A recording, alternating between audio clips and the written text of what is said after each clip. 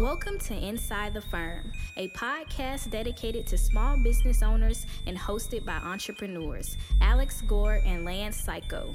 Each week, they take you on their journey of how to start, run, and grow a business by bringing you inside their architecture and real estate development firm.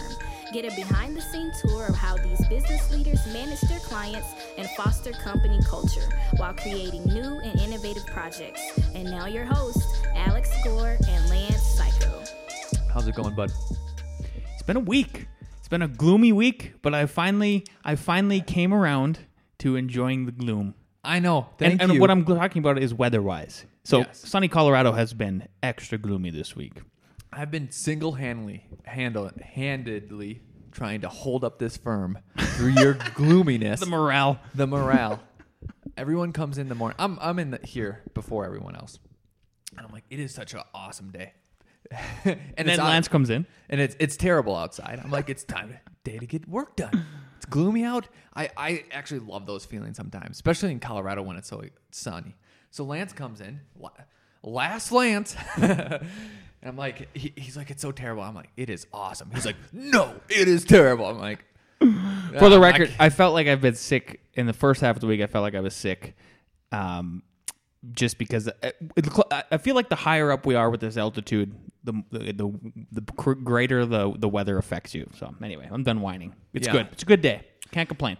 Can I come? Awesome. You can complain always. Is that what you were gonna say? To you? Yeah. No. Oh, okay. What I wanted to talk about, lead this off, is constant improvement. Having the culture of constant improvement, and brought up two things that we did. So maybe you can think about how you can apply it to your firm. All right. The first one is just your folder structure. Your folder structure about how you organize projects. And every business has this, but especially architects. One of our guys proposed a new folder structure that we haven't changed since 2007, 9. Our original, we have not changed. You and I, yes, exactly. Yep. You and I hadn't changed it since 2009. We just stayed the same. So proposed a new one. I said, go for it. I said, just do it. And it did not work out. It things are kind of sloppy, but it gave It wasn't sloppy. And okay, here's my reaction. My reaction is it wasn't sloppy. My reaction, it was too well done. It was like too well thought out. And you know what I mean? It was just too deep. And you had to know wherever.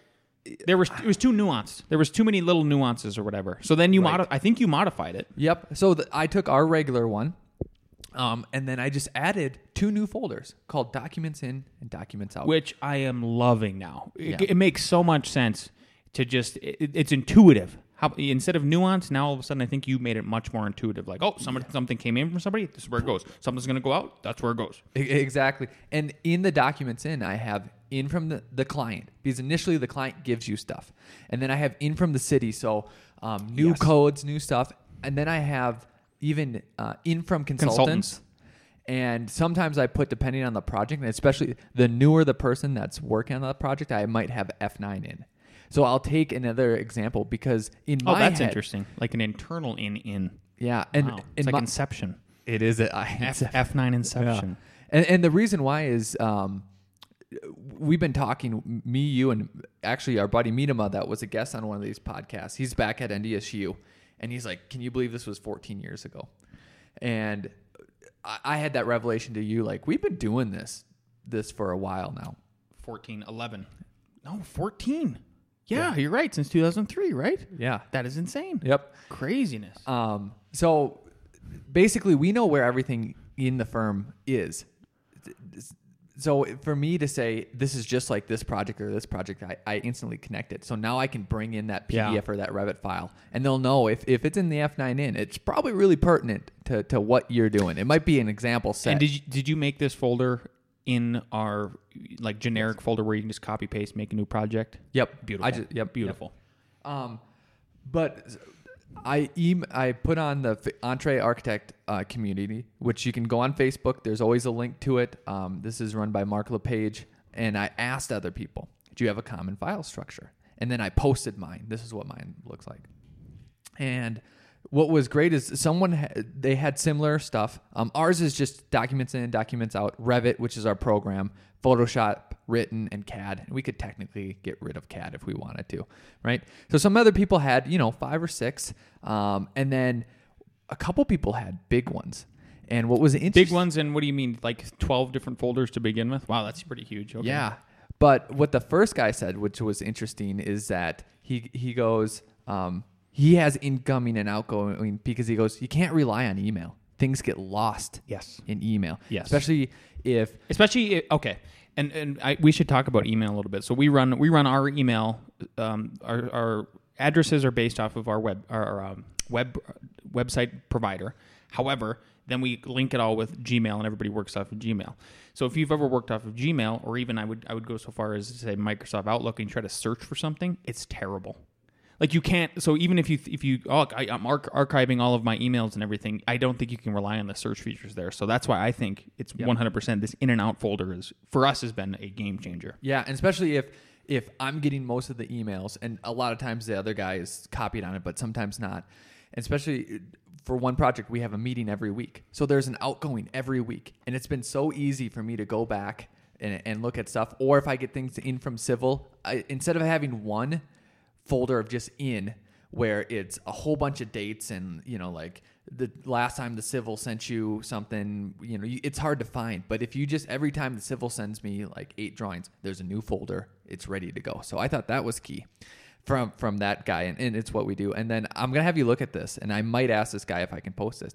This guy said, I have more folders, and I like numbered folders. For some reason, it helps me mentally organize. That's interesting. So I'll give you an overview. Yep. Or actually, you're looking at it, Lance. So I'm see looking if at you kind of describe it while you're looking at it. And I don't think we should go to this, but I kind of I get where he's coming from. So basically, it's numbered in a 1, 2, 3, 4, 5, 6 order, and then there's subfolders. Like 2 goes to 2.1, 3 goes to 3.1. It's so what are the headings of 1, 2, 3, 4, 5, 6? And the heading. So the first heading is contract, and there's a money symbol. I really like that. Number 1, I like that a lot. And then number 2 is planning. Number 3, design. Number 4, consultants. Number 5, specs. Number 6, construction. It's interesting because then there you go. It's in linear order from how you would do a project. That's interesting.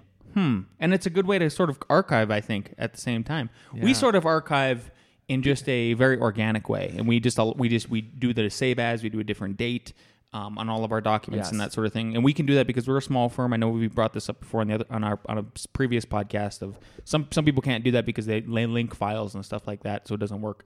This would kind of solve both problems. Yeah, and I forgot to mention in when we get something in from the engineer, I always date that folder. And then when we put something out, it's always dated too. So that's how our lineal works. I just thought this was cool. So if you're thinking, if you're having a problem where an email miscommunication, you forgot something, or if it's taking too long to find stuff, think about your file structure. So there's a practical problem. Think about how structurally you can change it. And if you're an architect or not, go to the Entre Architect community. Oh gosh, I think this applies to any business owner that's in the digital age. 100%. I know you're getting there, but I'm just saying. Yeah, exactly. So I thought that was cool. Huh? That's interesting. Apparently, he's a Mac user too, huh? Yeah. Must not use Revit then, unless he switches over. No, fair enough. Yeah. Second thing that we did is we updated our Revit template. Right, so as architects, you use Revit. I think the last about a month ago we did this. Yep. And I have one of the new houses that I've been working in. A couple people actually have been working in the new template, and it's a drastic improvement. There were so many little things that built up over probably about a year. And so I think where Alex is going with this is we basically have a working document that things come up each week where one of our guys turns around, or even Alex or I look at each other and we go, we should add that to the template. So we have a working document that's living that people can add to at any time, and they can say, hey, can we add this family? Can we do this? Can we on the next Revit template update? Yep. And I think what was great about this one is since now we have, besides me and you, about 8 different people from experienced to not experienced working on it, and everyone gave their input. So it was one of the most comprehensive updates that we've had in years. And then we had a meeting, and we went over all of the updates. And then for some of our remote workers, because we have a couple, one in Minnesota and one in Montana, And I made a little video for them and walked them through everything that we went through, just so everybody was on board, even if they were working from Mars. Yep. So We should have a Mars worker one day. Oh, so did you stay up for Elon Musk's Mars talk? No, was this yesterday last night? at 9:30? Uh-uh. Oh, it was awesome. You're the only Elon Musk lover. Huh? I'm a liker. You're a lover. Exactly. Exactly. So anyways, we might have a base on Mars. He says on 2022 he wants to send up 2 ships. 2024 because every 2 years is where it aligns. So you can do it. Yeah. Got it. But he's always late, so probably 2024 is the. That's not too far away. But last year he gave this big speech, right, about what he's going to do, and then this year, basically, he came more down to reality, and they're going to simplify all the rockets into one rocket so that it can do their regular launches and it can go off. And he's like, we figured out how to pay for it now, so it might happen, which is great. Yeah. But what I was going, Lance got me sidetracked on space talk. So, anyways, I'm going to do a post about basically everything we did on Revit Furniture where we sell this template to. So if you're interested in it, I will shamelessly promote it because I just got feedback yesterday. A guy asked me about one thing, a schedule issue that is fixed in this update. But he said, other than that, this has been well worth its money. Awesome. Yeah. That's fantastic. I get a lot of positive feedback. Good. And we get some. Sometimes we have to give a refund. We'll give you full disclosure on that one. Yeah. But hey, we're here to help everybody and grow. But there's plenty of work for everybody. So let's all crush it together. Make better architecture, better buildings, right? Actually, better life, better world. Exactly. You got it. Mars is next. So, anyways, go to revitfurniture.com if you want that new template. Next is development talk. So We're developers. we are developers. If you don't know that already. So we have a piece of land, and basically what happened is that last week I submitted, and We got so I'm going to catch everybody up quickly here. About 3 weeks ago, we submitted for site plan review process, and we were rejected within a week because we were missing a few documents. So we had to get those documents. We got them back. Now this last week, we successfully submitted, paid the government some money, and now we're in for review. And then I walk in this morning to the office, and there's a big stack of one of our guys is stuffing envelopes, and I'm like, "What are we doing? We should talk about this. I don't even know what this is." There was even one addressed to me on the desk. It was hilarious. Yeah. So catch us up. Catch me up, Al. So we did the neighborhood review meeting where basically we had to tell the neighborhood what we were doing, and we sent out a whole bunch of letters to people within 1,000 feet. Yep, and then we also had to put up a sign on our property and say, "Hey, there's going to be a public meeting. It's going to be this." And then Alex dressed up, and we presented. Yep. And then now, basically, they told me everything to submit, and then once they accepted it, then they told me there's more things to submit, so I had to submit more things. And then they said, okay, now do this. So we had to put together, and this doesn't happen in any other city. We had to print, it probably does, but this is the first time I've done it. 11 by 17, scaled down versions into 6 envelopes because they're going to send it to like Excel and the power companies and all that, and then get the postage for them. And then we had to regenerate the new list of the people within 1,000 feet because it might have changed, and then send it out and say, hey, this project is under development. If you have any questions, call the city. Because essentially, and they didn't tell me this, but this is why it makes sense, is that neighborhood meeting is sometimes you've presented at some. Yeah. The design might not be that advanced. And once you do everything the city wants, it might have changed drastically. Absolutely. I am awesome at my job, so it did not change drastically. It's true. It's true. It got enhanced, actually. I'm really proud. I'm hoping this gets approved and we move forward, obviously. Yeah. It's going to be cool. Yeah. So anyways, it's just letting all the neighborhood people know.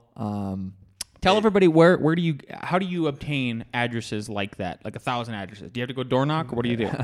Boulder County. Yeah. So you go to the county registers. County assessor. Yes. Because they have, these are the people that keep track of who owns the land, so then they can, levy the taxes and figure out what they have to assess what the property's worth, right? And that's how they decide to raise or lower property taxes, etc. Yep. And we had to pay them. So it was $5 though, right? No. Was this 40. one more? Yeah. See, the first time we did it was $5. No, did you know that? Did we pay on the spot? Yeah. Because I thought so, but he said, yeah, it's only $5, but you have to pay $30 to open the case.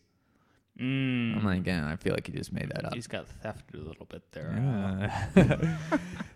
Other development talk. So I want all my projects to go smoothly, but especially the big projects because there's so much information. What is our projected timeline from here? How about that? He wouldn't even. Do you know? I asked him. I said, "Isn't it? Aren't we supposed to get the first round of comments?" Oh, he said 30 6 days? weeks. 6 weeks. 6 weeks from the last Friday or whatever. Yep. You put this in the calendar? No, I should though. We should put this in the calendar today. That'd be great. I'm gonna write that down. Yeah.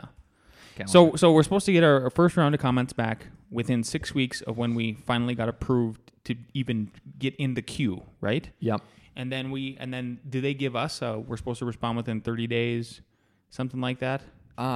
He didn't say, but we'll probably try to do it. Yeah, it'll probably say within 30 days. Everything I get back from the city, it does say 30 days. Exactly. Sometimes we don't meet it. Yeah, exactly. So I'm pretty sure we have to get back to them within 30 days. We're going to try to get back within a week or less, Depending on how. Yeah. Yeah. And then from there, then there's probably at least One or two. But I called him and I said, "Hey, can I meet with you to go over this?" And he said, "I might not even be the planner, and it hasn't been assigned yet." Because I wanted to preemptively strike and go over all this stuff. Because there's things from the neighborhood meeting that I'm arguing for and making a good point. And sometimes writing doesn't come across as well. And not that I'm a terrible writer or anything like that, but I just remember my second thesis for construction management. I wrote everything out and then I gave a presentation. And the presentation blew them away. And I'm like, it was all written there, same thing. But just because you're saying it face to face and maybe you can see where they don't get it and you can explain a little bit more. So where we want our trashes, they said we couldn't put it in the setback, but we can by code and by the example next to it. So I just wanted to go over that. And he said after the first review, it's standard that we have a meeting. And I go, oh, that's perfect. Good. Because then we can see their stuff. And then I would want it before, depending on how many there is, maybe we'll have to think of solutions and say, okay, we're going to propose this, we're going to propose this, right? Anyways, there's this other big project where we're on the hook for all city comments. But that was the deal of the contract. And I know that that's standard, but normally we have a clause like in layman's term, if the city goes crazy, like it's additional fee. And what Alex means by we're on the hook, meaning we have a fixed fee contract. We're not to charge any extra fees for that. That's how we're on the hook. That's how we're And a percentage of the contract is withheld until successful permit has been issued. Yep. Then I said, and this should probably be standard practice now. I go, okay, if you're going to do that, one, I raised the fee. And then two, I moved some of it ahead because I go, I want to meet with the city. And I want to pick their brains and explain this project and really get it going. So everyone's on the same page. Because again, there's that rule. We talked about it here. If it's going to take 3 emails, you might as well call, right? Yep. And with the city, you might as well walk in and talk to them. So this is a different city. I asked if I could meet with them, and they said, no, we're way too busy. Silly architect, you cannot meet with us. But if you have any questions, let me know. So I was like, boom, just 4 huge questions, gave them examples. Okay, this is our project. This is what we're doing. Here's an overarching question. And even the last question was like, do you have typical comments or, what do you see that happens all the time that you wish, they'd address Because right away? they do have typical comments. So common comments that come back to you. So don't be afraid to ask them. And this has been a revelation to us within the last 12 months. We're just like, they've got to have just these standard things. Can we just ask for them? So you did. I did. And a planner called me and he went through the list because some were pertinent to the project, some were like radon mitigation questions, which actually wasn't a big deal. But I go, can you send me comments from a project that's very similar to this? And he sent me those comments. He took off like what project it was. I had a great conversation with him. It was amazing. Congratulations, the city, the government, and everything. And then You heard it here. an hour later, he goes, oh, I also have typical comments that I use. And it's just a Word Excel spreadsheet with 24 comments that he typically uses, and he sent that to me too. I'm like, I could not be happier. Here's why I know there are typical comments. So I just got comments back from the Twin Falls in Idaho, where we're doing our first Idaho project. And there was 2 sets of comments. One was from the fire department. One was from the building department. The fire department pertained to us. And they were copy and paste from the International Building Code as related to fire openings. So you know what I did? I copied and pasted those notes and put them on the drawings. Yeah. And they were 100% satisfied. Yeah. They didn't, I didn't draw any extra. I mean, there was 1 or 2 extra details that I quickly drew. It was like putting numbers, putting the address on the building in the front, and I should have done that in the first place. But these other ones, I just copy paste notes. They wrote me back this morning and said, "Great, this is great." And I didn't spend any extra time doing it. So I know they exist. Yeah. Yeah. So feel free if you have a big project or something like that. Try to go meet with them. If not, just ask, email, and ask. And make sure that you don't get fooled in that it's not the typical checklist. I think there's another. It's like, you say, "Oh yes, I've got your checklist," and they should give you a checklist of what you need on your drawings and stuff like that. But then also ask, do you also have just like your, kind of a standard set of comments that come back? Yeah, we'd love to look over them and see how we can apply them to our project to make your review smoother. Right? That's the approach I took. And exactly, there's not a checklist. There I got one of our guys walking. We see him through the window. He's going to the city right now.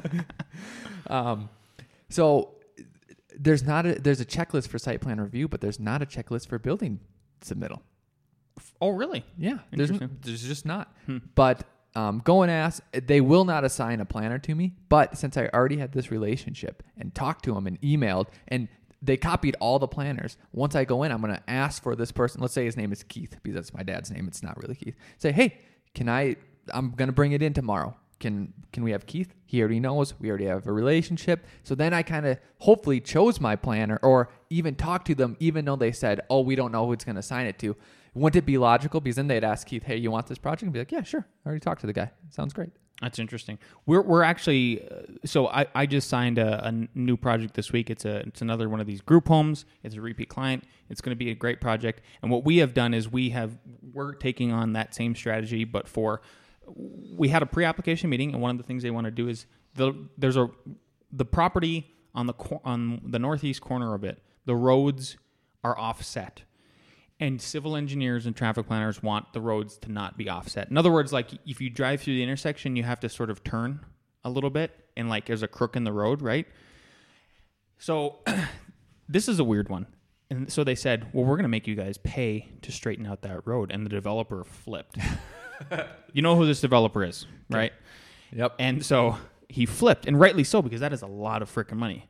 So what we did was we said we got done with the meeting. One of the things he said, well, I'm going to go look up the traffic reports. I want to see if there has been, because their claim is that it's unsafe and that there's been a ton of accidents. Ooh. So we got the traffic report. So now what we're going to do is the survey is going to be done next week. Is we're all going to sit down together, I, the builder, the contractor, and we're going to sketch and like generally sketch the layout of how we think this is going to work. We're placing the building on site. And then we're trying to load ourselves with 2 things. 1, the traffic report proves this intersection is not a problem. And 2, if you guys make us redo this road, we are going to lose a ton of existing trees on the north and the east side, which provide a beautiful buffer for this assisted facility center. Yeah. And then try to get a general nod or something in writing from him, so then we can just move full steam ahead and avoid the road. It's interesting. I want to know how that goes, and you should keep us up to date. If you can hit the city with logic, because sometimes you can, and they buy it. It goes right through. Because I remember doing a similar brief study by myself, because I was very upset that the county made all residents put in sprinklers. So I go, how much of a problem is this really? You mean like a resident like Lance? Like Lance M. Psycho. he's 12,000. Right, I'm never getting back. Keep going. So I looked up, and because there's reports, they have to, how many fires happened, what was the damage. And it was something like a couple fires that year. No one died in the county, and the damage was $100,000. And I'm like, oh my God, that's not a lot of money. It's negligible in the scheme of things. And then I didn't do the reverse. Okay, how many houses are you building in that county that year? So let's just say 20, 50, whatever. How many are you added? So you're not being really any safer, and you're causing more money and more headaches.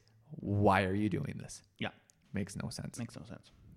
So anyways, transitioning, you had something you want to talk about and kind of push to people is how many design options do you give when you start a project? So when Alex and I when we first started the firm, we felt like we had to give people at least 2 design options for a new house. And we normally did 3. And a really good example of that is Jazz House. And I think we've talked about this before. Yes, we have. So recently, I've got 3 brand new custom houses that I'm doing on my side of the firm, and one is a super modern one. If you go check it out, it's on our Facebook page. You should go look at it, everybody. F9 Productions is our firm. It's called Top Shelf. So the first design that I came up with, the floor plan, it fit on the site perfectly, and like we're really constrained about where the buildable area is because it's literally on a hilltop. That's why it's called Top Shelf. And I showed, so then I was like, but this floor plan. I mean, the floor plan probably took me 2 hours to come up with. It just flowed out of me because like I was trying to respond to the site, the environment, everything, and then their program. It was Best designer at F9. Oh, by far, this guy over here Top on shelf. this side of the table, top shelf. So this is a little Evans whiskey. so I came. So I slept on it and then woke up and then I was like, I got to do one more. I did one more and it didn't respond to the site. It was trying to respond to the environment in a different way. And then it still kind of did their program, but it wasn't nearly as elegant. So I showed it to Alex, and I showed him both of them, and he's like, just show him the first one. What are you doing? But it was great. This project mainly designed 97%, 95% by Lance. Has been awesome. Because I actually you were very resistant. Because the other one... I know. You had to tell me multiple times to just not show him the second one. Yeah, so the other one, it wasn't as good, it wasn't as elegant, but the layout was more typical. Which in the second one. In the second one. And I had the fear that they were going to default to something that, hey, I've seen this before, this works out, this has been proven. And it took a while to convince you need to throw that one away. And there's a couple slight issues with the floor plan that if you work through, I think will become more typical, but yet still fit in. And it's just been an amazing project. And it's been Lance doing all this stuff, me coming in saying 1 or 2 things, him adopting half or all of them. And it's just been an awesome, awesome project. So they loved the initial floor plan that I showed them. And then they took about a week. I gave them a set of drawings. They drew over them. We actually encourage our clients to like, hey, draw over these. Like, come on. You can people, especially for residential, like you understand what the heck you want in a way, right? People understand floor plan. So they took them back. They drew over them over the whole week. They came back with like a perfectly modified floor plan to the point where I go like, oh, you're doing our job. This is the changes. Awesome. They're like, oh, well, you don't think there'd be any problems? I'm like, this is going to be perfect. This is going to be so easy to execute. It's just going to this is only making your project better. So we executed that, and then I did a design development pass on the exterior. Had a meeting with them earlier this week, and they were just floored. They were like, this is exactly what we had in our mind. It's responds to the site. It does all of these things. So my lesson and what I'm getting to is my advice to everybody is unsolicited here is, I think trust your intuition on if you are doing a new project. I don't think you have to do more than one option, unless there's a really good like tweak where you're just like, well, they're kind of both equally good. Like if I show them 2 equally good options, okay, I understand that. But if you can tell that second one is really fighting against the will of the site, the will of the space, the will of what the project wants to be, then don't do it. And be confident in just doing one. What do you think about this? If you, and this is very particular. I don't know. I wish that we'd ask the, again, Entree Architect community how many they do and what their standard is. But would you say, maybe as a general rule, is keep within the same concept? Like you could do a couple different designs and realize, okay, this first concept, the one that won is the one I want to go with. If I wanted another option, it would be tweaking that concept. Yes. Don't go into another concept. Yep, I think so. Yeah, because I think you can you'll run into what you stated is, oh my God, are they going to default back to this one instead of go with literally the flow and what the flow is telling you to do? Yep, and then also the other thing is Jazz House is amazing. It's one of our best projects, right? But we learned something from that one. And God, there was another one too. And I've been on this kick of the OODA loop, right? Which is essentially recognizing a pattern and then quickly changing your tactics, right? So and it goes within what we say is always reply within 24 hours, right? Oh, and I almost didn't do that yesterday. And at 8:00 at night, I was like, I got to reply just to let them know that I'm thinking about it. And I said, we can't make the same mistake twice. If this is what you want, Lance, then just believe in it and do it and give it to them. Yes. So it's so funny. I think so many things are fundamental, and it's just hard to remember everything, to go with your gut, to do all that. So this is just our little story of it working out. There you go. So today, instead of Nick Reeds, we hope that he is resting and recovering well. I hope his wife is bringing him some soup. He's a little bit under the weather. So instead of Nick Reeds, we're going to have Josh Reeds. So we'll be right back. Arts Principles, Chapter 5, Importance of Culture. Culture is not about manuals. It is about setting behavior and style. Culture relates to how your team treats clients and each other. It is about how they tackle problems and create value. It concerns the presence of guiding principles that help your people be their best both at work and at home. Culture is a leadership tool. The sum total of how people apply your guiding principles and act on this mindset is your firm's culture. You will see that strong culture leads to strong performance. A strong culture develops when everyone from the front desk staff to the founder lives by the guiding principles. It is what people do when management isn't looking. Yep. Thank you, Josh. Yeah, that was great. Do you want me to kick it off? Absolutely. Okay. The phrase that I got, because we talked about culture last time, was guiding principles. Yeah. And the two guiding principles that you know about, that I've been talking to my guys about, and what we introduce immediately when they come into the firm, is simple and profound, this matrix, right? We want to reduce stuff, but yet still be profound. We don't want to be simple and complex. We don't want to be, all this other stuff. That's where we aim. And the other one is that I've been telling, especially the new people, is let's be brilliant at the basics. Like, get everything out, be brilliant at the basics, right? But I thought, okay, those are guiding principles, right? How do principles apply to your culture and what you're doing? And two things that we implemented from the beginning, I think, inhabit these guiding principles. So the first thing we did was we said, we're only using one program. We got rid of every other program. We use Revit, and the render we might use Photoshop. So if you're in school, you're learning Rhino, 3ds Max, all the stuff that we did, Form Z, AutoCAD, SketchUp, who knows? Rhino, Grasshopper, all that stuff. Yep. It's hard to be brilliant at the basics if you're trying to learn all these programs. It's very, very hard. And then the other one is that what we do is model like it gets built, right? So we're having that one-to-one relationship, right? And that, I think, allows us to be, again, brilliant at the basics and be simple and profound. So the only thing that I would maybe ask people to think about or encourage people to think about is, okay, if you have guiding principles, and you might not even think you have guiding principles, you might just have little rules like this. Well, those rules are probably a guiding principle, a philosophy that you need to hold to, that we held to when we said, Lance, go with that one simple, profound design, and let's do it, because that's our firm. Yeah. The one I would have to add on to that is has resulted from us doing design build work, and that is test it once and see if it works all the way through. Give an example, honestly. Okay, so we were building 2 tiny houses at once last year, about the same time as this year. Yep. And we were designing it right now. Alex was designing it right now. Yeah. I was giving my input, and that's about it. So the example is, in the inside of the tiny houses, we had like wood siding, right? And that was the finish. And so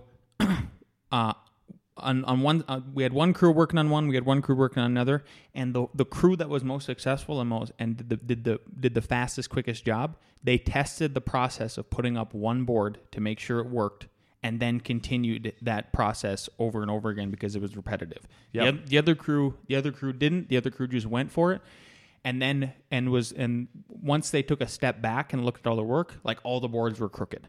So they didn't test it from the beginning, right? Yep. So that has been, and then how that has flowed into the firm. So we do building information modeling, and we test. So the idea was test one piece of content that you're making, make sure it works, then repeat that process.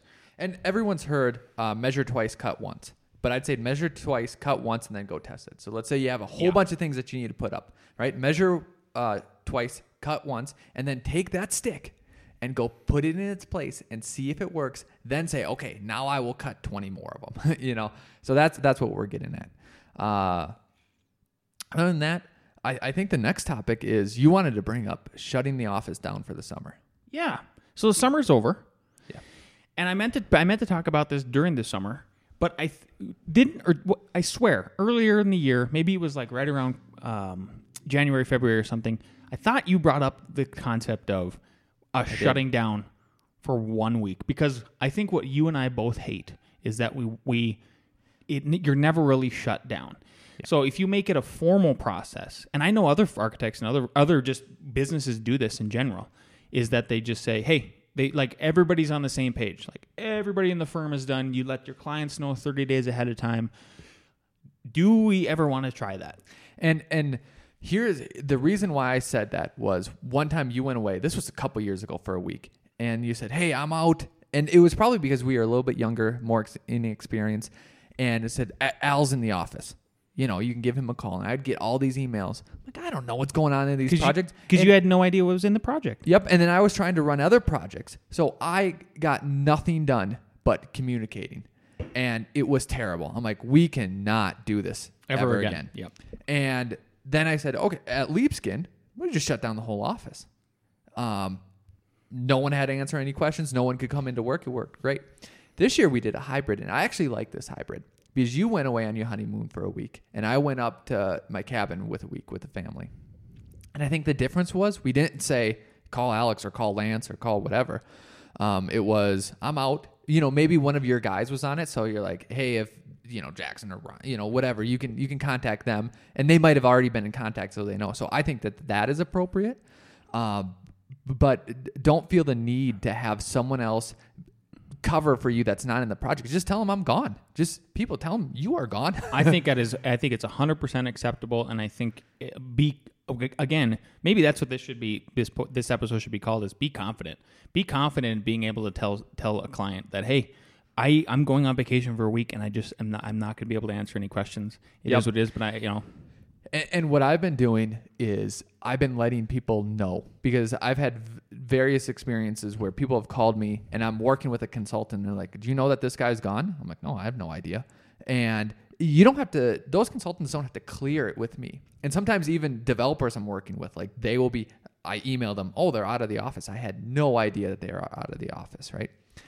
And we've even had, I feel like some clients back in the day get mad, like, what do you mean you're not working on this day? Are you a bank or something? I'd be like, don't tell me when to have my own. Exactly. So I would say this is a policy I'd want to have more like last summer. It was successful. Just do it, but then tell your clients ahead of time. Say, hey, give them a heads up. Couple weeks, I'm going out of town. I'll be back. We'll do things. Yep. And then either there's someone to cover one of your guys or there's not. That's it. And that it is what it is. Yeah. Yeah. I heard you have some questions for me. I have some code questions. You ready to kick it off? Yeah. All right. All right. We're switching the tables. Lance is going to answer some of these. This is in the IRC. Okay. Mm-hmm. Section E 3406. What is the minimum clear space distance required in front of an electrical box? Okay. A. You get what it's asking? There's an electrical box in the wall. How much space? Electrical box or panel? Panel. Oh, panel. Okay. Panel. Good. Yep. Electrical panel. Yep. A, 20 inches. B, 36 inches. C, 40 inches. D, 60 inches. C. 36. Really? Yep. But I would have erred on the side of caution. Exactly. You would have been good. Yeah. You would have been good. 36. I never even thought about it because normally it's in garages. Normally there's nothing ahead of it. Mine's outside, which I hate. Oh, yeah? Oh, yeah. Yeah. I mean, I locked it. Is there a reason why it wasn't flipped to the inside? Government. For real? Yeah. Is that a new rule? Does it have to be on the outside? I think it is in Boulder County. I requested. I said, can we put it on in my basement? And they're like, nope. I mean, it makes me. And honestly, in our whole neighborhood, it's like that. It makes me nervous. Like I'm gonna mess with your house. Exactly. You see my point? Yeah. Yeah. I also don't like that. Like right in front of my house, there's a big blue flag, so you can shut off my water at any time. So I'm gonna. You are so in trouble. Yeah, I'm gonna drill my own well. Yeah. Secretly. All right. Not so secretly now, but table R301.7. What is the allowable deflection of a structural member for interior walls and partitions? So it's normally for floors, there's deflection. Yeah. You're familiar with L over L whatever. over 240, 360, 480. Yep. So this is in a vertical wall, basically. H, because it's height, not length. H over 360. B, H over 240. C, H over 180. D, H over 120. 240. The answer is 180. Really? That's a lot of deflection. Yeah. Did not know. Fair enough. Yeah. Good. Where did you? Were you looking these up just for some certain reason? How come you have code questions all of a sudden? I was in. I don't know what I was in the code for. I was in the code. And I was like, I'm going to get this sucker back. I'm going to ask him some random questions that I don't even know. Nice. Those are good ones. Yeah. So cool. Well, it's your turn now, Hotshot. All right. So we're going to finish this IBC quickly because we're skipping 3 chapters today that I don't even care about. Good. Okay. So chapter 26, plastic. This actually seriously pertains to us. Okay. I was going to say this does not sound good. This is the only question I got out of this chapter that pertains to us in what we do on a routine basis. Okay. So it is 2603.4.1.13 type 5 construction. This is why it pertains to us. The maximum thickness of foam plastic applied to a sill plate, joist header, and rim joist in type 5 construction shall not be thicker than what? And I think this would constitute if you were doing, you know how we specify spray foam plastic? So spray foam on the inside of a rim joist to help seal it better instead of just putting fiberglass insulation up. Okay. In my world, this is the same thing generally. Okay. I'll give it. That's the scenario. I think so. Yes. Yeah. Because, why are you Evan putting Troxel, plastic? if he listens to this, is probably going to correct us. Yeah, please do. A, 1.25 inches. B, 2.25. C, 3.25. D, 4.25. Well, spray foam is plastic? See, you're getting me in trouble here. Yeah. I'm saying yes. Okay. Plastic. Well, how about this? It's polyurethane. It's based on oil. I mean, that's what it's made of. Yeah. It's like made of a poly. So this is where I'm going to get confused, because if it was just a plastic, I'd be like, well, you probably don't want too much because plastic is not strong. It seems dumb. Well, this is why I think it's insulation, because it's not like, what are you going to do? Exactly. You're going to put a 3-inch thick. That'd be so heavy. Like, what are you doing? That's not real. I'm pretty sure it's what's insulation. C? 3.25 inches. And what's D? 4.25. See, I'm thinking about a 2x6 wall and how much you could fill of that. I'll give you a hint. Yeah. I'm going to give you a hint here. Typical high-density spray foam, that insulation, okay? Is 7. 7. Yeah. And you want to get to, and At least even 21. 20. Yeah. 20 for 2012 IECC. So C. Boom. Yeah. You got it. That's what I was gonna guess. And know what's so interesting is that we were on HGTV, and Lance was doing spray foam on the roof, because I've thought about this ever since that, is that you can't do the whole thing with spray foam if you're sticking to the underside, because sometimes on a roof, what you can do is you can just put it on the underside and then fill in the rest of the gap. Yeah. So I'm like, what is the appropriate? Just a couple inches? Because it fell on top of you. It literally, you saw it in the We the sprayed. video. So what he's saying is, I think the thickness of the roof was 5.5 inches. I sprayed the whole cavity all at once instead of layers. No bueno. And then it fell on me. It was on TV. Yeah. Yeah. Yeah. Okay. So that makes sense. Yeah. Okay, we are skipping chapter 27, 28, and 29. Screw them. Chapter 30. And so I think those ones are electrical, plumbing, and something else. Chapter 30, elevators and conveying systems. You're the elevator man. I am. Section 3002. Hoistway enclosures. Number of elevator cars in a hoistway. Where 4 or more elevator cars serve all or the same portion of a building, elevator shall be located in not fewer than how many separate hoistways? A1, B2, C3, D4. Well, not fewer than one. That's probably correct. Yeah. Not fewer than one. Not fewer. Am I getting like? I feel like my dyslexia is kicking in. That's Not why fewer I than picked this two? question for you and wrote it in this way. It's such a joke. I get confused. Just give me B. Correct. Woo woo! Alex is the champion today. The streak continues, ladies and gentlemen. That's all we got. Follow us on the Facebook, on the Twitter. Please send us in any kind of questions like that. Even, especially if you're a new listener, we'd love to hear from you. We would love to answer any kind of questions. We Business are open questions, to almost scenarios, anything. Please review us on iTunes, all that. My email is akg@f9productions.com. You can find us on Facebook, Twitter, Instagram, Inside the Firm, or F9 Productions. All right. Thanks. Have a good week.